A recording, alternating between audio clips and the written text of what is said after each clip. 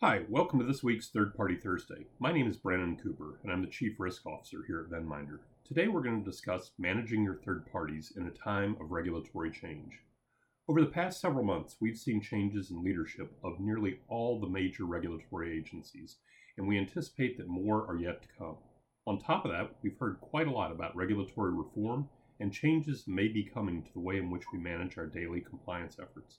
In the face of all that, how do we handle things day to day? First, I'd say stay the course. Regulatory change takes quite a while to develop, and even longer to implement, so making rash reactions or making immediate changes just isn't practical. Second, when the new guidance comes out, it does tend to be voluminous, so study it carefully, but also display some intellectual patience and wait for the legal analysis that will undoubtedly follow.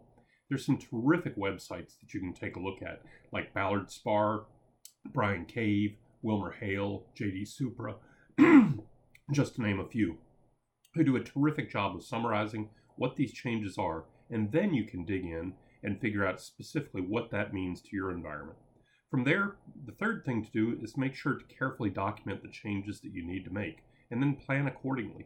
Make sure you have the full buy-in of your audit, legal, compliance, and lines of business.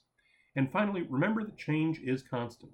The only thing we have to fear is change itself in a lot of cases. So if you plan carefully, stick to a strategy, and execute carefully, you should be fine.